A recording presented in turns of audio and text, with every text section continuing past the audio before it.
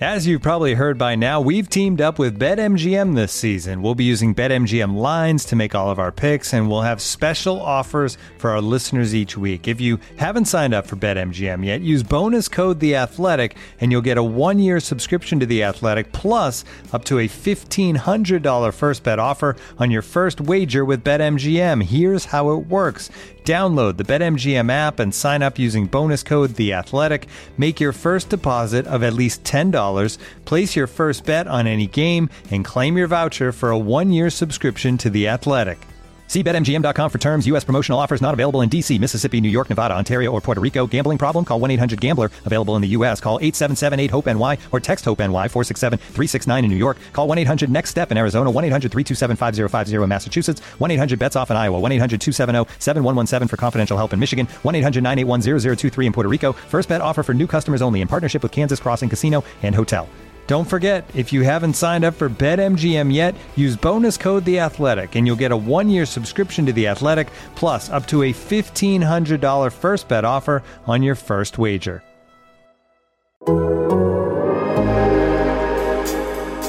Nate Newton has always been big. When I first got to the Cowboys, Tex Ram told me don't waste another day on him. He has eaten himself out of a job in the NFL. And then John Madden discovered him, and then he was a celebrity. My man Nate gets a little run at him. Anytime Nate puts that 330 pounds on you, you're going to go backwards. He loved the fact that Nate Newton was a fat guy. I mean, just get behind Nate. I mean, he just blots out half the field. Yeah. He loved the fact that by the middle of the first quarter, he had a big sweat stain going down the back of his rear end. That's Big Nate, right there. Boom. Where Nate just took his guy and just boom, just put him right on the ground. They go Nate. You see Nate Newton? Here's Big Nate right here. John Madden's to blame. And then the minute it's over, you got to pull the pants up. You always block, and then you pull up your pants. The only thing else I got to say is, how about them Cowboys? How about them Cowboys, indeed. Cowboys back in action despite having already wrapped up the division. Maybe an important game, though, when it comes to the NFC playoff seedings, because the Arizona Cardinals are the opponent this week. We've got a special guest this week. We've got a special show because we're in luck. We've got somebody who not only works now for the Arizona Cardinals, but for half of this season, she worked for the Dallas Cowboys. She's going to have a lot of perspectives on both sides of the equation today. I want to welcome to the show. You could follow her on Twitter at Danny Sarek. She's the reporter from the Arizona Cardinals, for the Arizona Cardinals. It's Danny Sarek. Danny, welcome to The Athletic. Guys, thanks so much for having me on. I'm really excited. It's pretty perfect matchup for me. Really looking forward to it. Absolutely. And of course, as always, John Machota will be joining us a little bit later. He's taking care of some Cowboys business right now. But in the hosting chair, it's Kevin KT Turner. Take it away. Thank you, Kent. I like the very vague taking care of some Cowboys business, too. It always makes keeps John Machota's mysterious vibe around. Like, oh, yeah. He's just taking care of some Cowboys business. We'll talk about the passing of John Madden here in a little bit. Obviously, that's a huge one that's impacted everyone, whether you're a young person or an old person or have any just give a damn about football, then you really care about the passing of John Madden. We'll talk about that for just a second here in a little bit. It feels like, Danny, it was just yesterday that we just, bump into you at the Star or something like that. How long have you been with the Cardinals? Because after COVID happened and you're not even allowed to go to the Star in 2020, things have been a little different. How long have you been there in Arizona? Not long, but because we're in the season, it has felt like a very long time. My first day at work here with the Cardinals was Monday, right after their Week 4 game. Wow. No, right after Week 3. I'd started that Monday of Week 4. So it happened very fast for me to move out here. I was actually out here for my in-person interview that Thursday night game that opened up Cowboys schedule, NFL schedule, that Thursday night game. And then I started about 2 weeks after that. So it was very fast, but it has been really great out here. The weather is beautiful. It is chilly in the mornings. At practice this morning, I was wearing like a a puffy coat and people were making fun of me. And I'm like, what are you talking about? It's like in the 40s, but there's no humidity out here. So it's a lot colder than what I'm used to in that sense. But work is really great. Really like the people I work with. And when your team starts 7-0, you can't ask for much more than that. Well, Arizona certainly got a good one. And Danny, she's, obviously a great reporter and worked with her closely at the Cowboys. So I was excited to see that. But it must have been weird for you to kind of go straight from like an entire training camp experience with the Cowboys. Like you're so embedded in the team and then immediately go to another team that's already in the midst of a season. Like there's no, like, let me just get to know these guys, see a few practices, and then we're in it, like you were thrown right in there. So how was it weird just thrown from one locker room to another so quickly? So weird, especially since with COVID, I'm not in the locker room getting to meet a lot of these players. Yeah. I felt like for a while, I was just having to play catch up of learning this team, learning, storylines from training camp in the first couple of weeks that I had missed.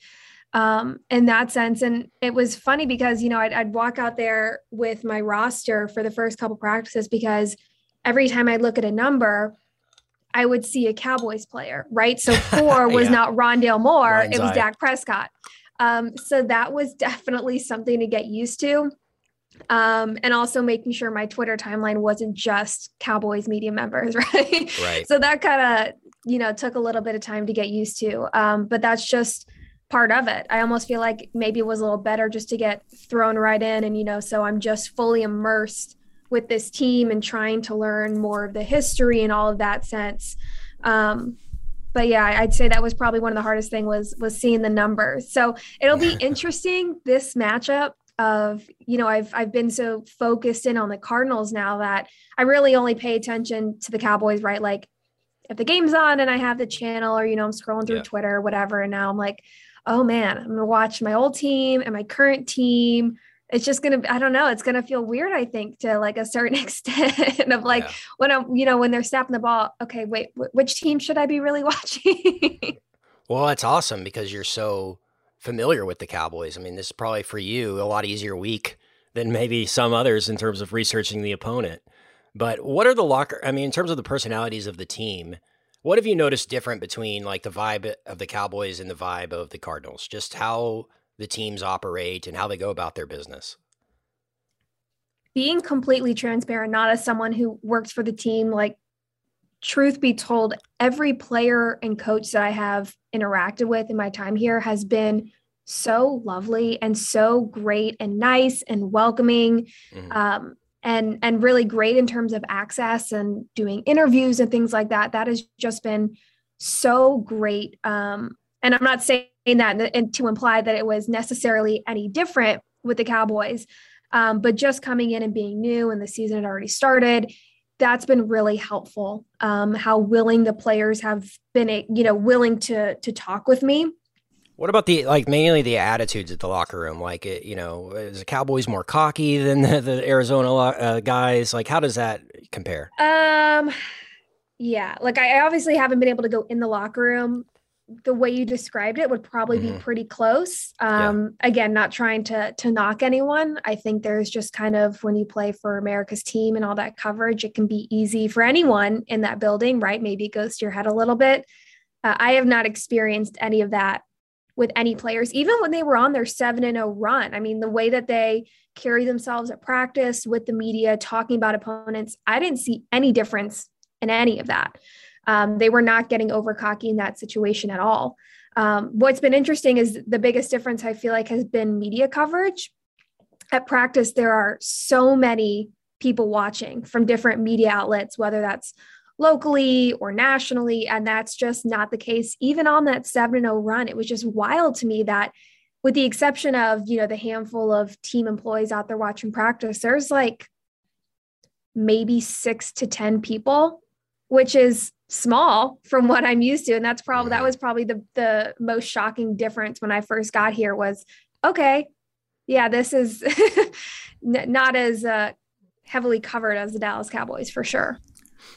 He's finished up his Cowboys business. Ladies and gentlemen, Father John Machota is here. Yeah. Yeah. Wow. Danny, what's up? How's it going? I'm good. Good to see you. You too, man. John, we'll obviously get into tons of stuff with the Cowboys, but while we have Danny here, we're still going to kind of talk Cardinals with her and all that type of stuff. And, one thing, kind of a roller coaster for you getting kind of thrown into this thing. I say thrown into it. Like, no, you got a good job, right? So it's like, you, like as you're saying, number one seed in the NFC for a while. Arizona is dominating. And then I almost got the feeling from afar that maybe they weren't getting taken as seriously as maybe they should have.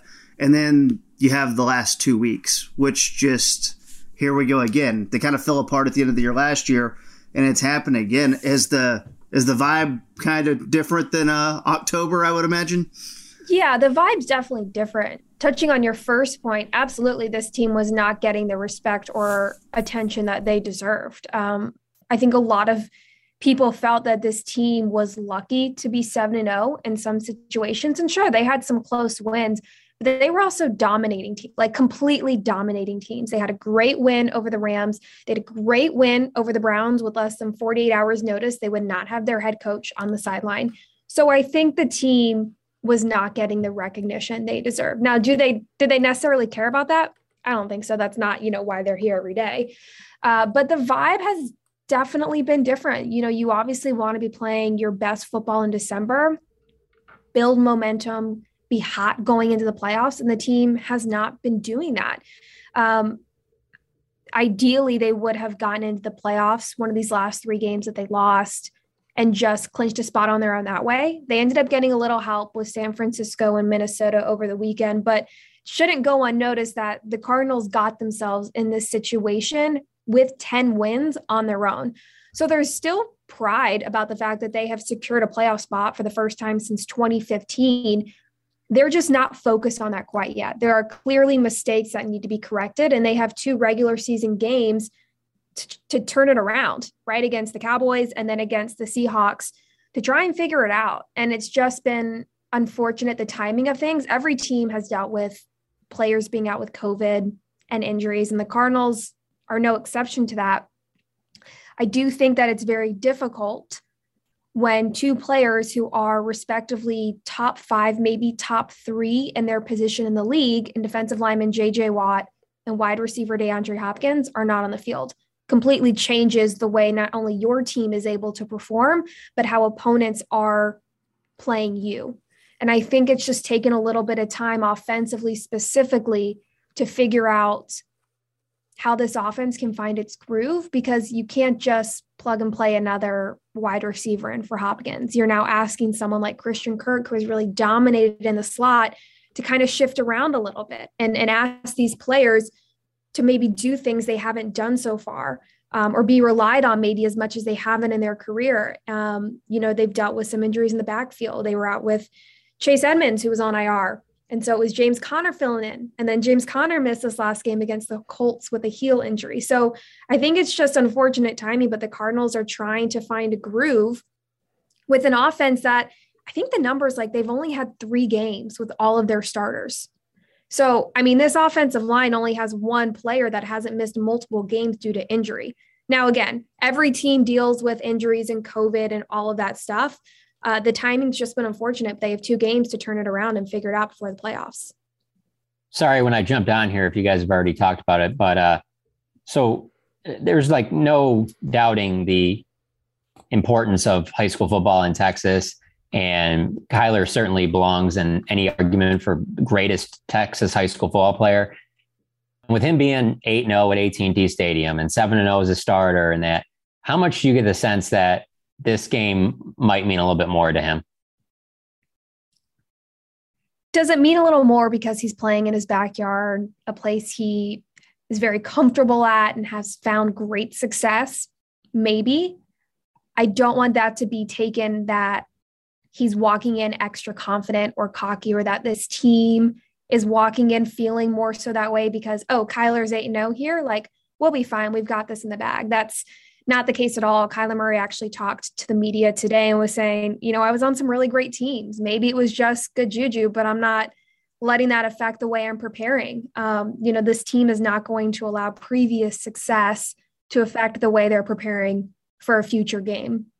So maybe it means more to him to some extent, probably going to play in front of some extra friends or family members that are there. There's a couple guys on this team, right tackle Kelvin Beachum, who went to SMU, was kind of talking about the same thing. So maybe, it might mean a little more to play in your backyard, but I wouldn't say that Kyler Murray is walking in with his, chest puffed out, that he's confident he's going to necessarily get win number 9 at AT&T Stadium just because he's undefeated there so far. So I think back to when he got hurt, and that was the end of the Green Bay game, I believe. And obviously that one ended real weird with the Rasul Douglas interception and the miscommunication or whatever that was. I actually don't really even know. Did we ever get an answer on what happened there? We were told miscommunication with Kyler Murray and A.J. Green in the end zone. Yeah, because it almost looked like A.J. Green was looking at the screen. That doesn't matter. It doesn't matter. But the point is, Kyler got hurt at the end of that game, obviously had to miss some time. And that, to me, from afar, is where I feel like things started going awry for the Cardinals.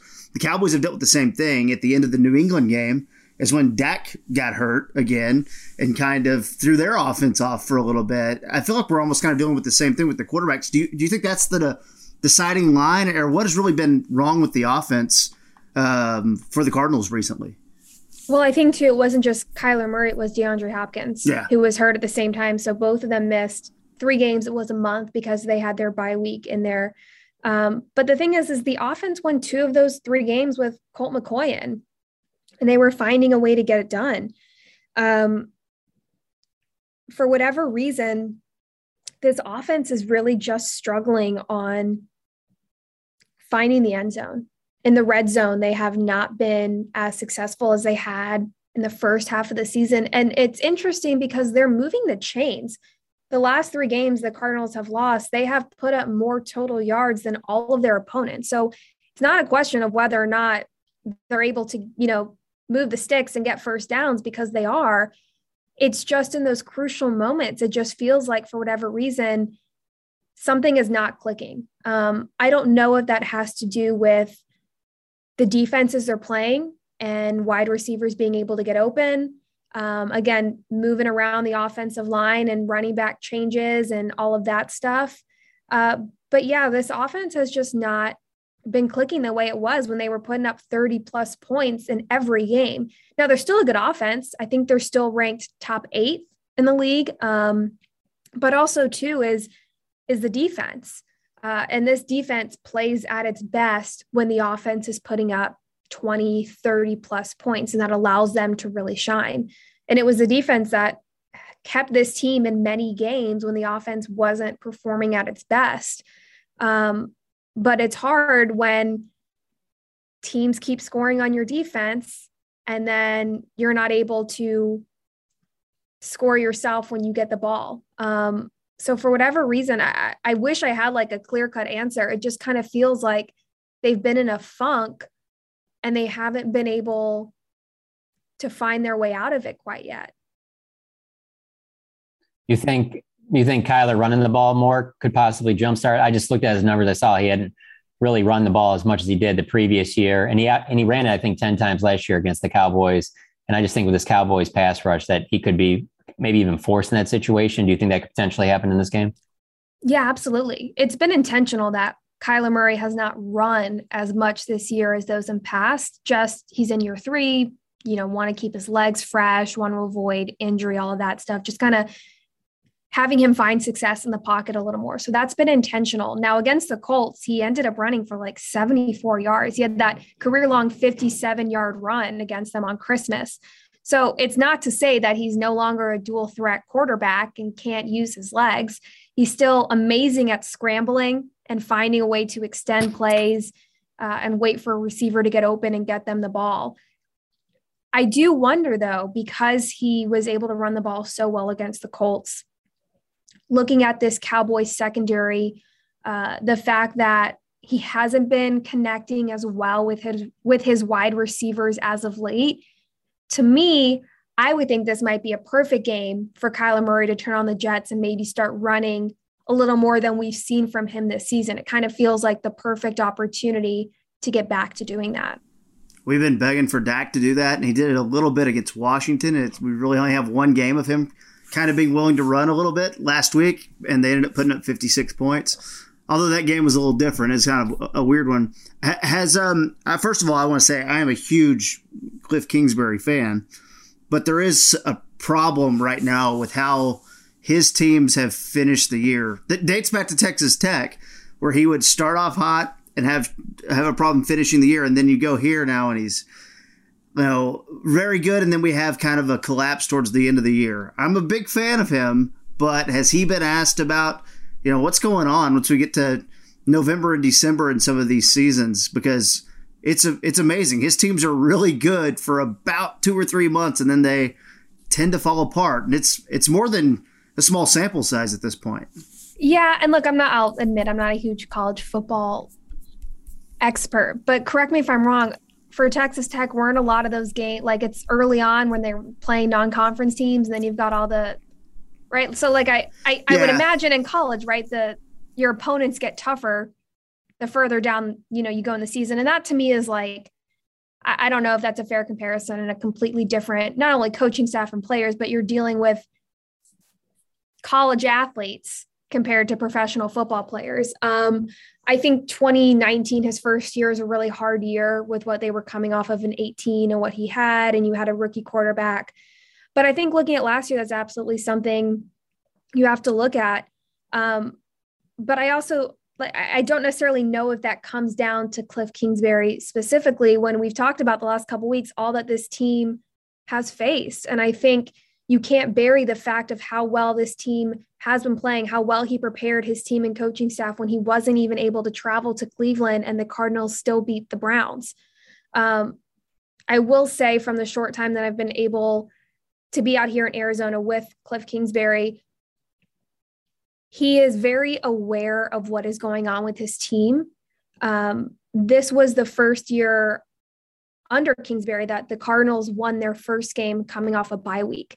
And that was something he researched in the offseason ahead of time to try and better prepare his team that week and the week before and leading up to all of that. So I would imagine that Kingsbury is not just like unaware of all this and, doing like, what can I do differently? I would imagine he is looking at all of those things.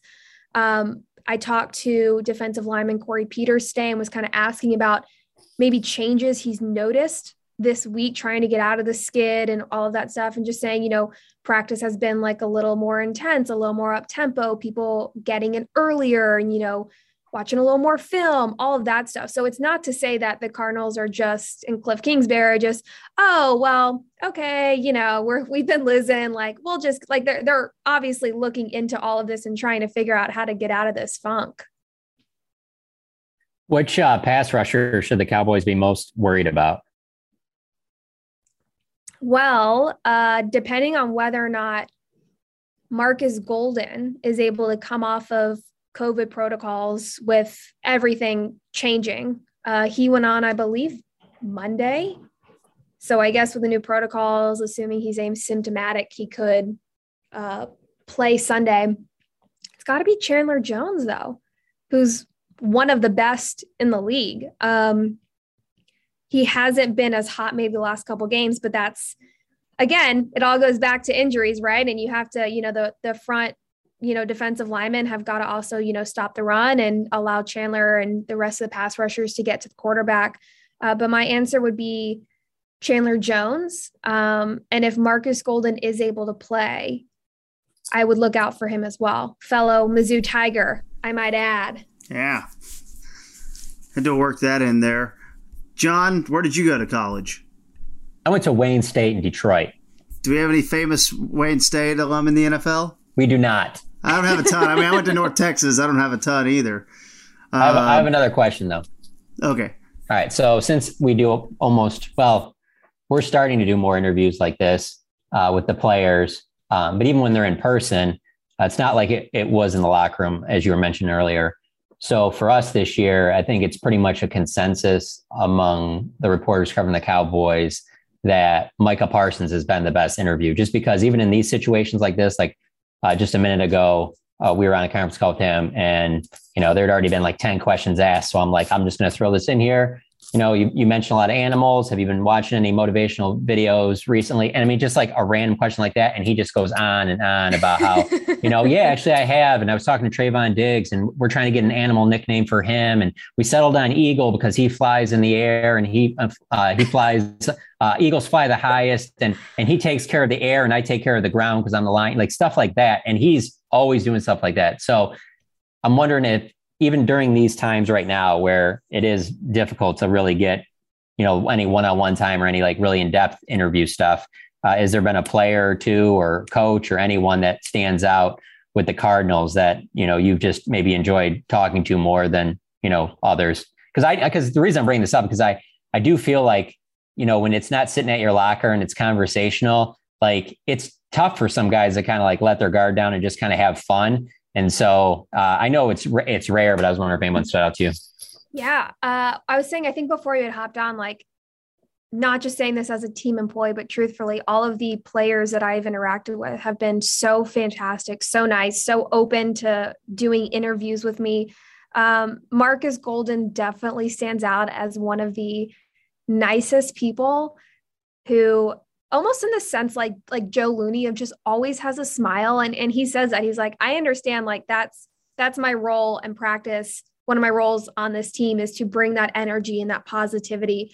But he's a dog. His nickname is Junkyard Dog. He is a character. He was so fun to get to talk to. But probably more in a Zoom setting, one of the funnier things that we had heard was from left tackle DJ Humphries. And we were kind of talking to him. This had to have been around Thanksgiving or the bye week, which were, I guess, the same week anyway. But we somehow got on the topic of like Thanksgiving shopping or whatever. And he was just going on and on about how he loves to people watch, and how his favorite place to go is Walmart. But it can't be a neighborhood Walmart because that doesn't work. And it can't go to a Safeway, which is, I guess, like a Tom Thumb or Albertsons essentially out here. And he's like, no, those are all soccer moms. Like, that's not what you want to see. Like, you have to go to a big Walmart. And he was just going on and on about the kinds of people you see. And that's his favorite place. And he'll go with his family, but he won't shop. He just likes to watch people.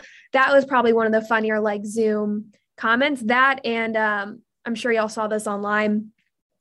There's a podcast out here, and there was a former Cardinal who was on there, and he didn't play like under Kingsbury, but for whatever reason, I don't know the reason behind it. He got a tattoo, and it was like a Cardinal head on his arm, and it had K2 in it for Cliff Kingsbury. So one of the staff members on Zoom had asked Kingsbury if, he'd ever had a former player or anyone like get a tattoo for him.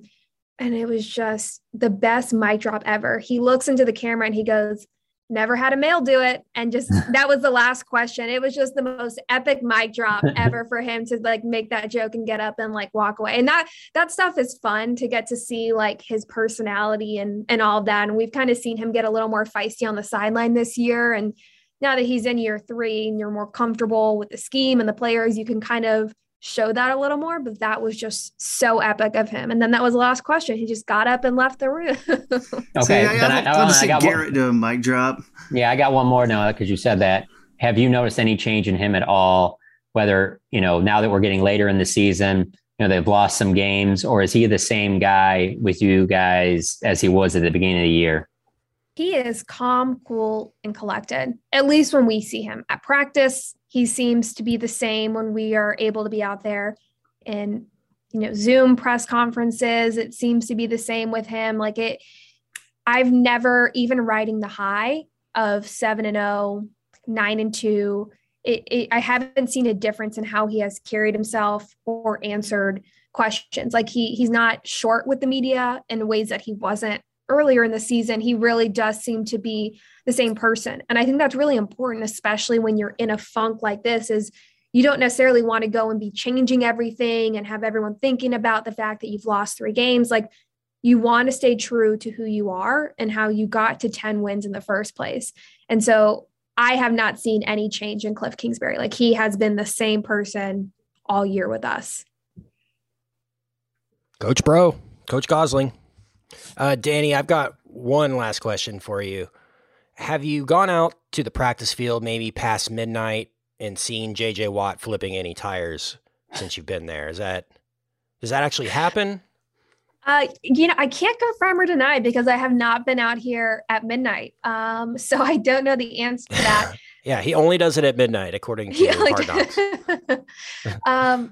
He's definitely been out there on game days, on practice field. He's not practicing with the team, but he's working out with trainers and he's doing sprints and he's doing things on the side of the practice field on game days.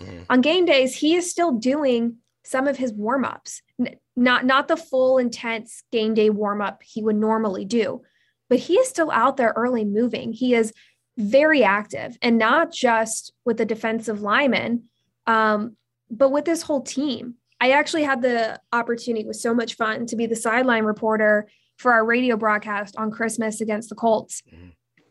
And kicker Matt Prater didn't have a good game. Very uncharacteristic. Cardinals left 7 points on the board. And there was one point where he was sitting on the end of the bench by himself, just looking really down, understandably so. And it was J.J. Watt who went over and sat next to him and was talking to him. Yeah, I saw that on TV. Yeah.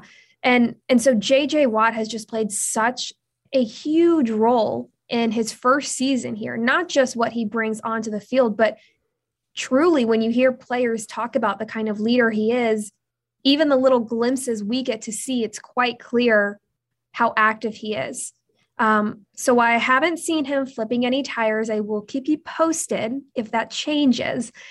He has definitely been working out and working with trainers and being out there on game day and inching hopefully closer. I don't know an exact realistic timetable on his return or DeAndre Hopkins.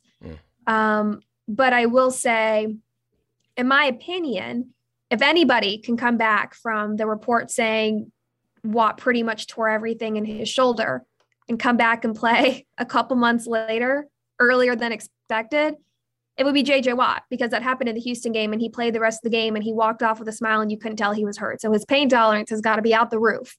So if anybody could come back early, I'd imagine it'd be him. Yeah, just hit up Ray Lewis for some deer antler spray. You're good. Hopefully the Cardinals and Cowboys play in the playoffs, though, Danny, so we can have you back. Do a little playoff preview. That would be so fun for me. I was talking about that with David Hellman, DallasCowboys.com the other day. Who? But I'm not sure how realistic it is. Did you say who? Yeah. We don't bring him up around here. Oh, I'm so sorry. That Dave Hellman who shall guy. Not be named. That guy. That one guy. I just don't know how realistic that is, because you've got to, assuming Green Bay's untouchable at this point, you've got to rely on Tampa, Cowboys obviously, and Cardinals still have a chance to win the NFC West if they can win out and the Rams lose at least one. They're playing Baltimore and San Francisco, so that kind of shifts things around. There's obviously a chance the Cardinals and Cowboys could play, and selfishly that'd be a whole lot of fun to see y'all again. Yeah. But we'll see. It's one game at a time, Kent. Yes, absolutely. You know that. Before you do leave, though, KT, we need to get her prediction. Oh, yeah, of course. Put her on the spot. Danny, what's the score? The score? You guys might laugh or say I'm overly optimistic. I think the Cardinals will start to kind of turn things around. There's no longer the pressure of making the playoffs. They've secured that now. It's just the pressure of playing your best. And I think Kyler Murray does a good job of that. So I'm going to give it to the Cardinals. Let's say, I'll say like 21-17. Okay, so but it's hard enough to keep up with it with everyone's like playoff. So if the Cardinals won their last two and the Rams won their last two, that means the Rams win the West, though? Yes. Okay. So if the Cardinals beat the Cowboys, though, that could set up a scenario where the Cowboys are the 4, the Cardinals are the 5, and we talk in 2 weeks. It's pretty possible. Don't lose my number. 21-17 Cardinals. That's her official prediction. You guys want to go ahead and do ours while she's here? So guys, she remember, can make the Kyler Murray's predictions. 8-0 at AT&T Stadium. That's true. That's scary. I went back and looked. There was a lot of Greg Little on that team. There was a lot of really good players. He was not kidding about that while he was at Allen. But yeah, I'm going to go. Man, this is tough because they just haven't played a player like they just haven't played a quarterback like Kyler this year. Absolutely. And I will say this, I guess, a question for you guys, because you've obviously are still covering this team. The years I worked there, it seemed like the Cowboys, and maybe this was just because getting so much hype, it was very easy for them to get caught up in their successes, right? You go on a little win streak, you start to get a little cocky, bite yourself in the foot, that kind of thing. I wonder, coming off the kind of win they did over Washington, I wonder how that's mentally going to affect the Cowboys team. And I think that played a role in my decision as well. Correct me if I'm wrong, if you think this team is different. I think you're right. And I think there's a lot of us, and I am certainly one of them, who kind of go, well, did you just play a bad Washington team who didn't have a lot of stomach for the fight last week, and you just railroad them, or are you officially back and to where you were 2 months ago? So I still don't know. I'll go ahead and do my prediction. It's going to be Cowboys 34, Cardinals 24. And I'm just going off of what I believe to be true, that there's just something there. And again, I love the man. I do love the man. I think he's a very nice guy too.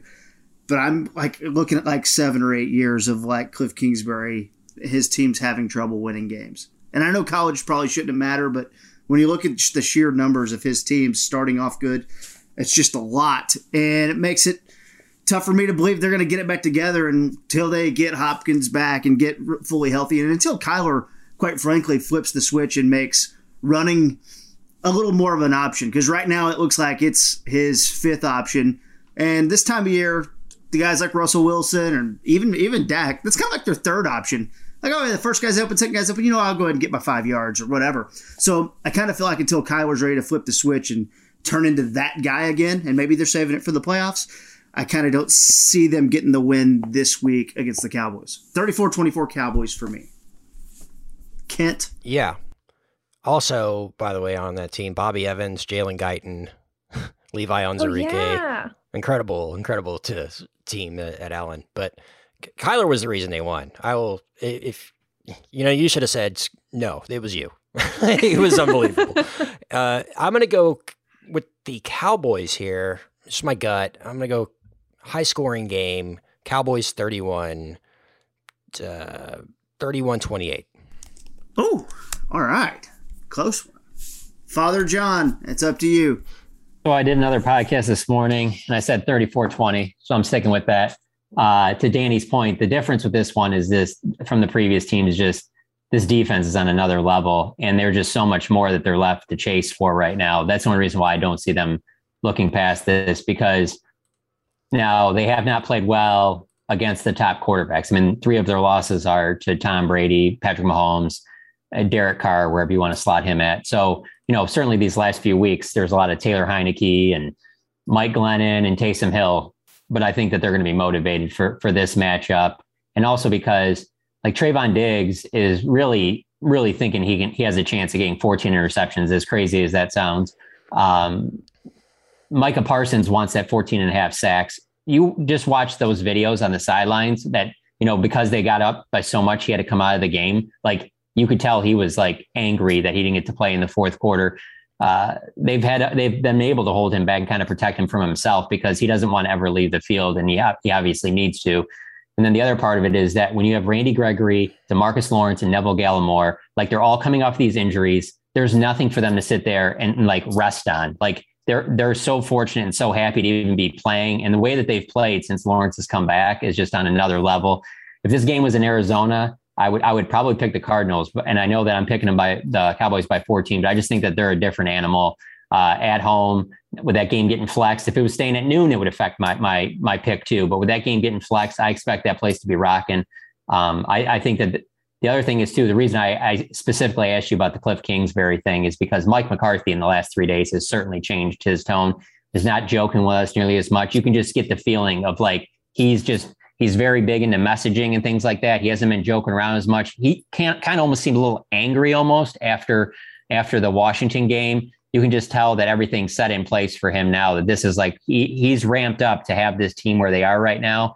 I just don't get the sense that they're going to lay an egg in this game. And I think it'll be interesting that the Cowboys perform much better at home and the Cardinals perform much better on the road. So I think that'll be fun as well. Well, Danny, thank you so much for taking the time. And again, we'll chat with you again if these two teams meet up in the playoffs. Tell everyone where we can find you, where all the Cowboys fans can check out your work online. Yeah, if all the Cowboys fans didn't already unfollow me for leaving for the Cardinals. Traitor!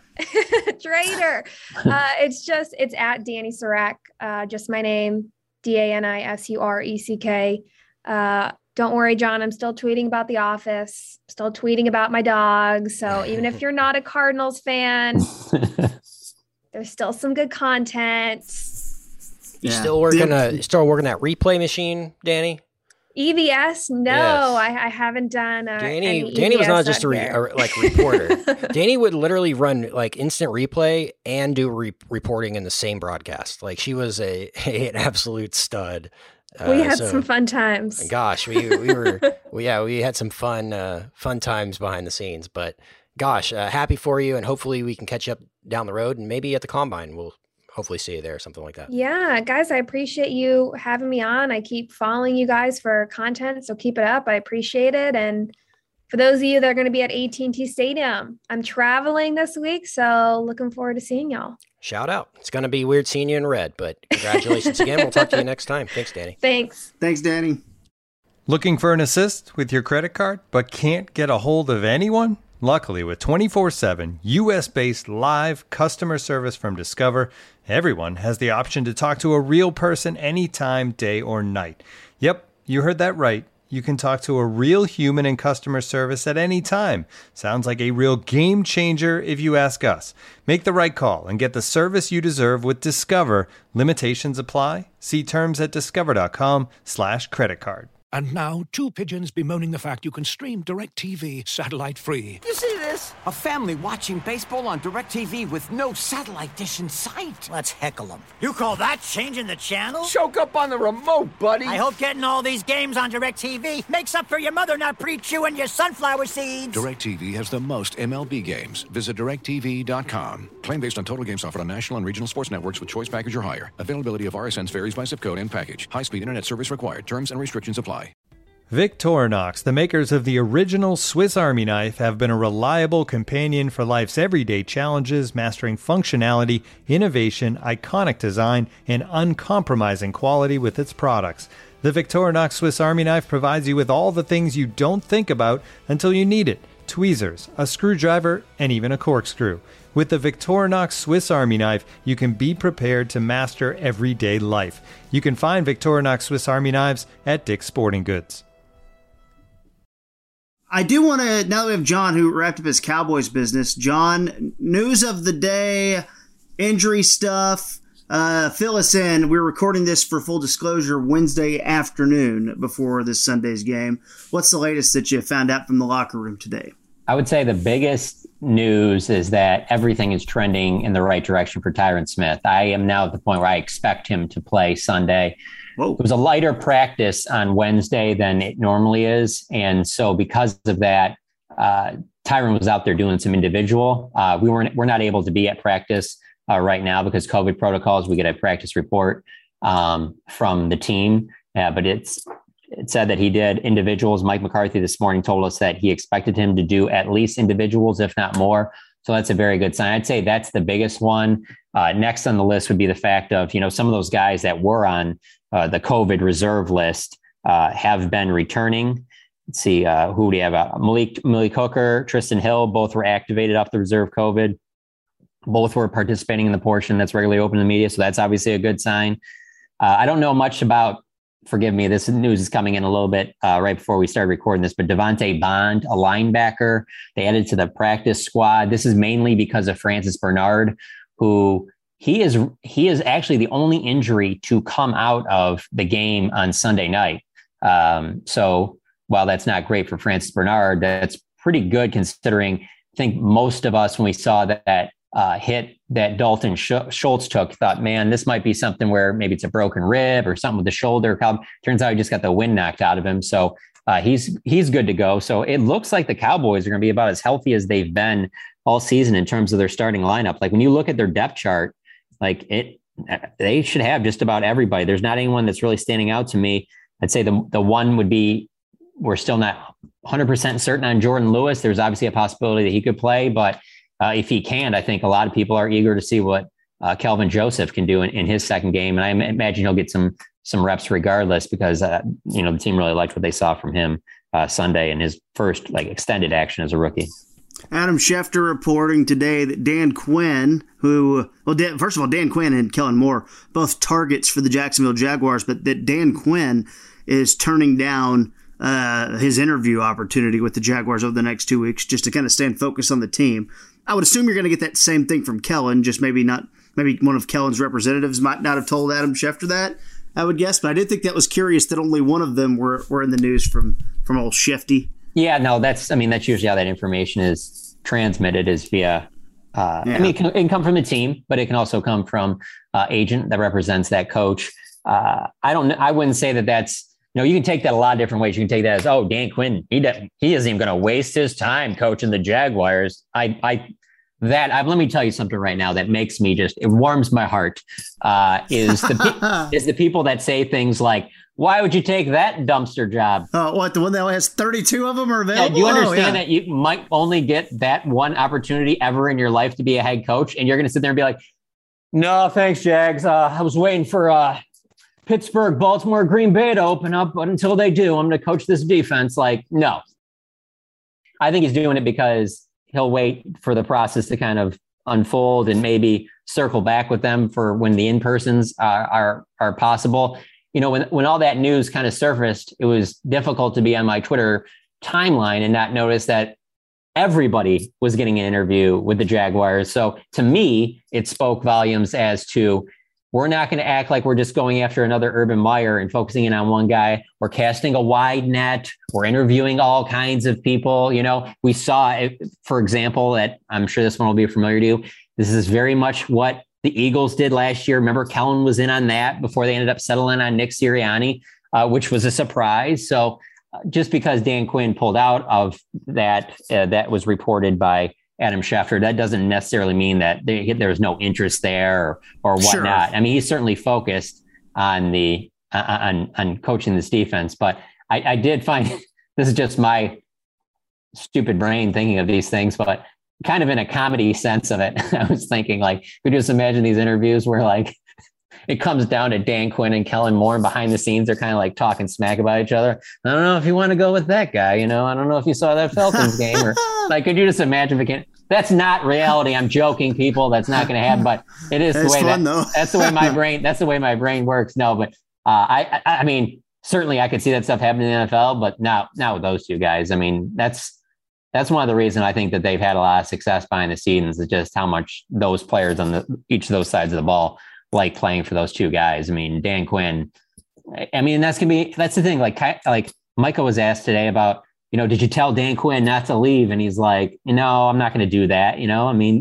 People got to do what's best for them. And if you get a head coaching opportunity, no one's going to have hard feelings about it, from the players to Mike McCarthy to Jerry Jones. They're just here's the other thing. It's not 32 jobs, because 32 jobs don't always come open. It's maybe 10 that as a revolving door. So yeah, if you get a chance to coach the Lions or an expansion team in London or Mexico City or Oklahoma City or wherever, you're taking that opportunity. I don't care who the owner is, what the fan interest is. It's an NFL head coaching job. If you get a chance, you're going to take it. And if you're one of these elite of the elite that you have your chance to pick, by all means, pick your favorite franchise, but even that is just such a small number of coaches that even have a chance to pick. So, hey, real quick, can I throw this out there, though, real quick? I did a research project because I'm a dick.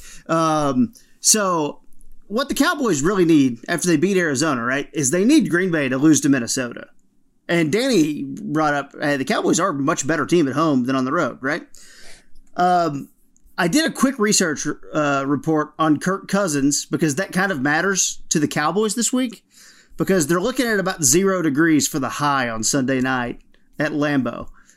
And Kirk Cousins does not like playing in the cold weather, I've found out. There's not a large enough sample size to prove it, but in his one game where the game time temperature was below 20 degrees, he threw 3 interceptions in Week 17 against the Giants in 2017.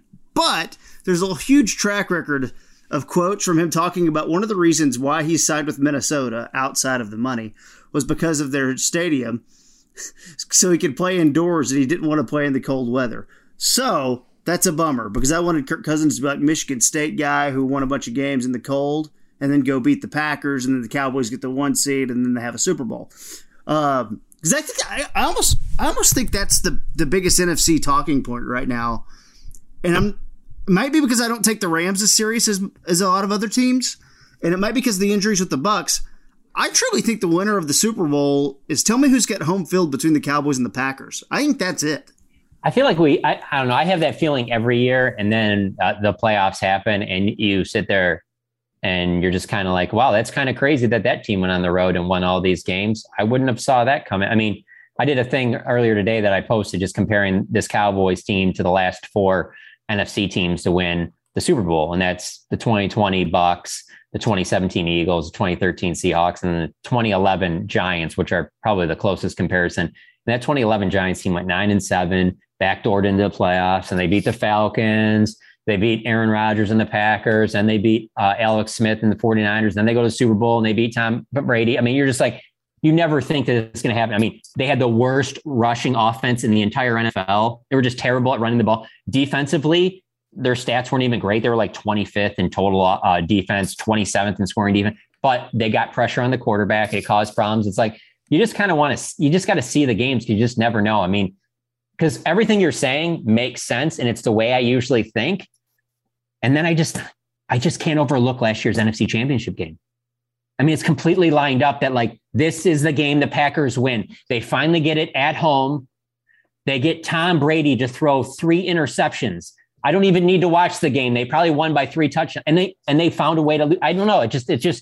It's crazy like that. And then here's another one. Like, while it's not the cold, how many times, like, especially having been now 4 times in like big time games in the Superdome and just how loud it is, you would think that New Orleans would have won more than 1 Super Bowl with what the home field advantage that they have in the playoffs.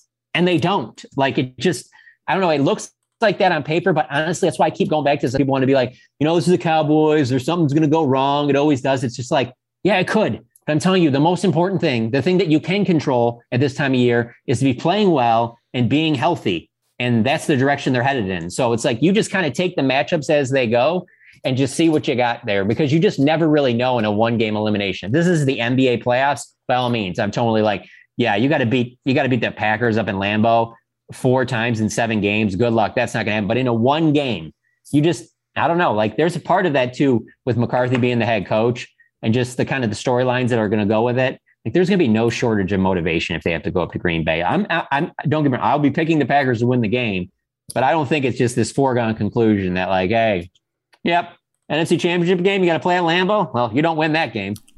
I know, and you're right. And all it takes is 1 week to like look at your roster, as you mentioned. Like, has anybody? You should know that devastated by injuries. Has anybody been to the NFC Championship game more without a trip to the Super Bowl than the Packers in the last 20 years? Well, it sure doesn't seem like it. Seems like they go and lose there a lot. So we're gonna end it weirdly. Not weirdly. Yeah, let's get weird.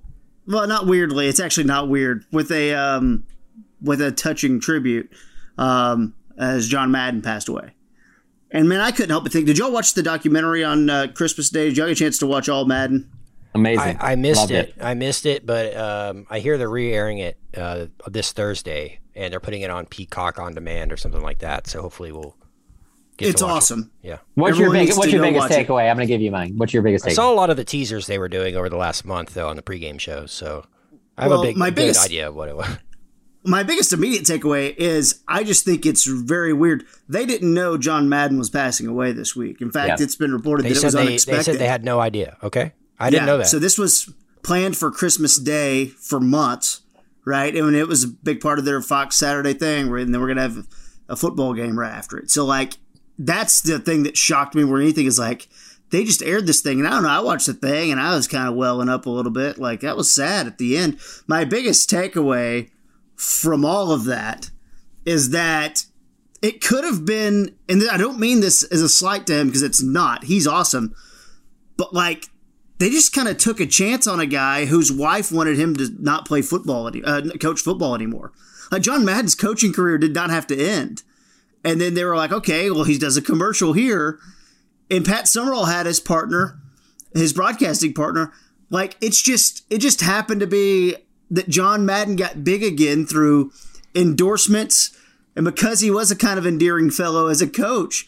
But his wife and family were like, hey, it was really his wife, it was his kids. His wife was like, we need you to retire. You're never around. We need you here. And then through like a beer commercial and then kind of getting involved, he gets the broadcasting job. And then now he's maybe the most identifiable name when it comes to football. Madden. Because of the video game and everything else. But it was because his wife was like, dude, you're running out of gas as a head coach. You're never at home. I want you here. That was it's kind of crazy how things work out. Yeah, I would say my biggest takeaway is just how many people, not even in this profession or, with the NFL or just any profession in general, how many people get a chance to sit down and have all these people that you think the world of all tell you how awesome you are, especially when you can tell even in there, like, yeah, they say, his death was unexpected.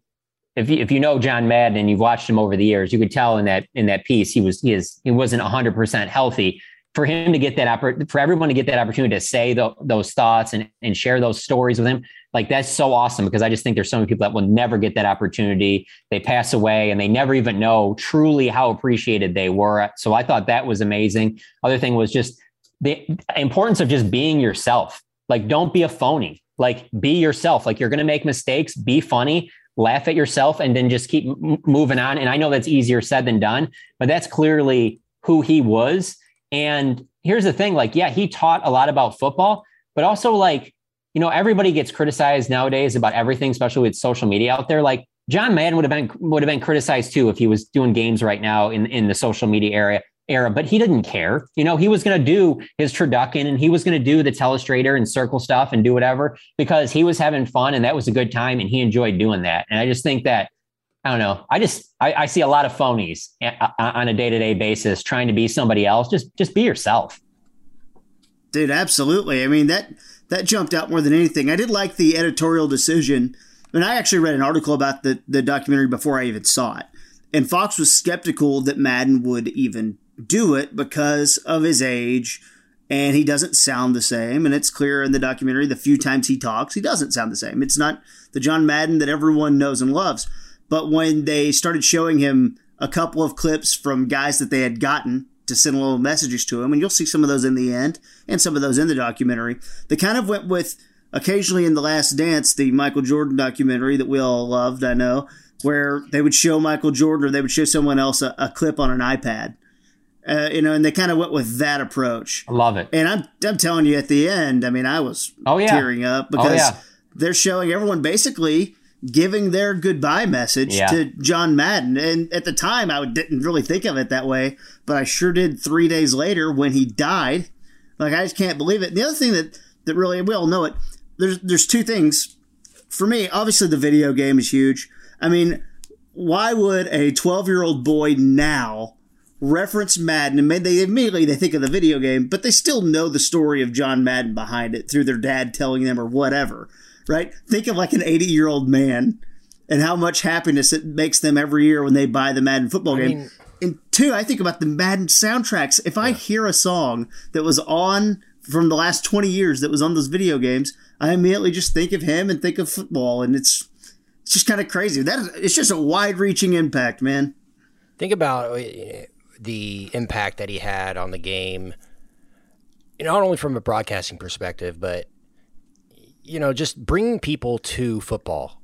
Back when he joined Monday Night Football in the late 70s, there was a real strong sense that football was just too confusing for people, And, what he did was make it approachable for the average person. Kind of break the game down in a way that average mom can understand how this fullback is blocking this guy and spurring Emmitt Smith on a run, right? That was the kind of stuff he brought to the table. And he just had a personality of like a really cool uncle, just that person that you're hanging out with. I always think Tony Romo has that too. And I think that's why he's been so appealing, is because he has that everyman, having a beer with your friends kind of way of going about the broadcast. But yeah, I noticed that more with Madden than Romo, but yeah, okay. The innovation that, he brought to broadcasting, but in the early 90s, for him to want to do a video game, how old was he back then? For him to say, I see this as potential to give the game to a new generation and to teach people about sports. I'm going to be heavily involved in the development of the game. We're not just going to throw my name on it. I mean, unbelievable to have the foresight in the late 80s, early 90s to see what that could become for today's kids in this new generation. So, we talk, you like to play the clips, but I just think like in a very Jerry Jones way, like he impacted the growth of the sport exponentially. Just to tie the Cowboys in, like the second question to Trayvon Diggs after the game on Sunday was about DeMarcus Lawrence's play. And he, right off the bat, before even saying anything about the play, talked about how Madden needs to improve DeMarcus Lawrence's rating. Like that's how these guys look at this stuff, because they play these games so much. They feel disrespected if their Madden rating isn't a certain thing, whether it be at speed or different parts of the game, the way it's broken down, playmaking ability, all of that stuff. Like that is such a big deal to these players nowadays who, I mean, just try to do the quick math in my head. I feel pretty comfortable saying Trayvon Diggs didn't watch many games that John Madden was calling. He probably knows John Madden as being through the video game. So that part is fascinating that he can be connected with that. The other thing I was going to say is super, super jealous of Peter King that he got a chance to do that story, doing the bus ride across country. I would love, that would be one of my favorite stories to write, more than anything that I can even think of right now. If I could have that opportunity with John Madden in his prime too, because here's the thing, like you guys are from here. So, I don't know, like maybe Brad Sham is like the voice of the Cowboys to you guys.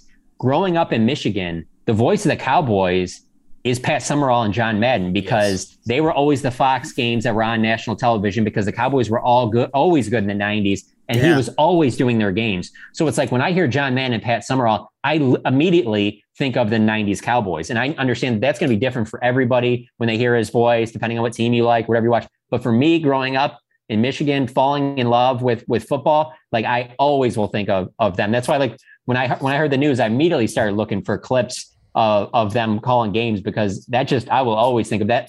Like I will think of Madden and Summerall with the 90s Cowboys. Like I think of Troy Aikman, Emmitt Smith, I mean, the reason I know who Nate Newton is at first is because John Madden used to talk about him all the time, and nobody was really talking about offensive linemen. And so when I moved down here, I swear to God, when I moved down here, and the first time I saw Nate Newton, that's like one of the first things I thought of. I was like, oh, that's Nate Newton, man. John Madden used to always talk about him. I knew he was a good offensive lineman, but it was because John Madden was always, like, anytime he had a Cowboys game, he'd always be pointing something out about him.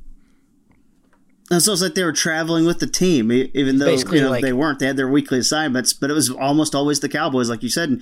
And this generation, it's Joe and Troy. And in that documentary, Troy Aikman mentions, I'm not John Madden. I can't do what John Madden did. I'm not that guy. It was pretty awesome. Liked the fact that he spoke his mind too. Like when he thought something was terrible on the field, he would do that. And what comes to mind, obviously, is the big 4th and 1 call from Barry in 1995 and John Madden's reaction to that. I'd like to play that here on the show because it's a legendary play.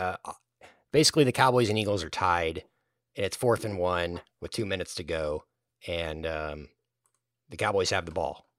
So that's kind of the context here. But here's the call and the reaction to it. Unless they're going to try and draw them off sides, I think they cannot go for it here. Emmitt Smith's the deep back. Emmitt Smith gets the carry. He doesn't make it. No, that's a bad call. You can't do that. Look at the Eagles. They know that call could have won the Eagles this game. They're at field goal range right now. Right now, and then all they have to do is run that clock down. Now they're saying maybe the 2-minute warning ran out. No, I don't think so. That ball was snapped before.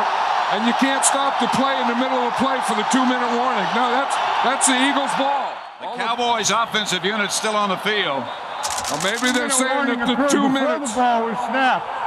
Watch the official on the far side of the field. He is signaling no play. You're right. They did say the 2 minutes came up before the ball was snapped. It's fourth, and it's still a foot. Emmitt Smith is still deep with Daryl Johnston in front of him. Same play. Didn't get it again. That's unbelievable. This is unbelievable. What in the heck is going on? The score's tied. Okay. You're on the road.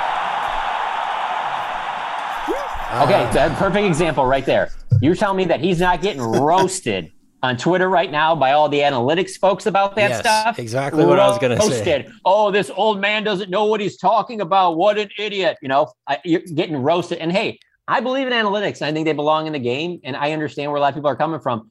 But that right there, just the way he sounded, he had no room to hear. He didn't want to hear any of the analytics or anything like that. Yes. And that's the type of stuff he would be getting roasted today. The analytics, somebody tweeted this today. The analytics say you have a 59% chance of winning if you go for it versus punting 42% and field goal attempt 25% with both teams with 3 timeouts left. Here's my issue. Here's my issue with analytics on that. Like, how are you factoring in like Emmitt Smith?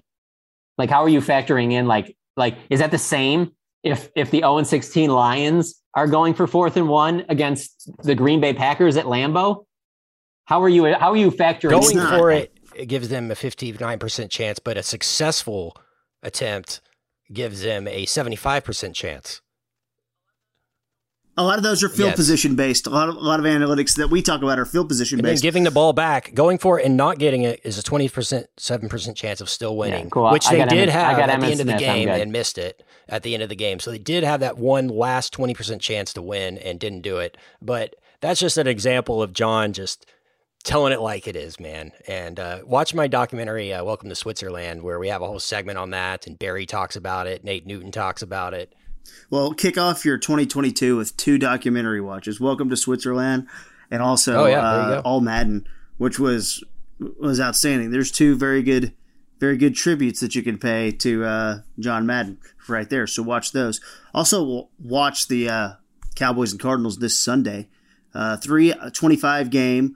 We will talk to you after the game. We'll have maybe we'll have a more clear picture of what happens. It is an interesting one. Is in terms of if you're thinking about home field and stuff, the Packers play the night game at Lambeau. It's supposed to be 0 degrees after the Cowboys. So a lot on the line this weekend for a lot of teams. Going to be a fun one. A slate of 15 games on Sunday. No Thursday night game this week. No Saturday games this week. So we got 15 games on Sunday, and Cowboys and Cardinals definitely one of the highlights of the week. We'll talk to you about that after the game. Father John Machota will be there, as he always is. It's what he do, baby.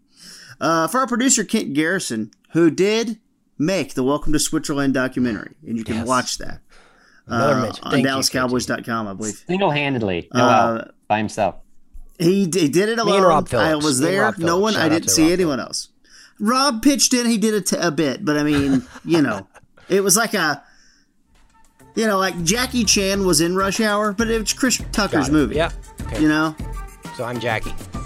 You're the Chris Tucker. I'm Chris Tucker. Okay. I don't know if I want to be these days. I mean, he was the... Yeah, it's just Chris Tucker stuff in the news. Father John Machota. Father John, good luck out there on Sunday. Happy New Year. And we'll talk to you Sunday night. Boom. Tough actin', Tinactin.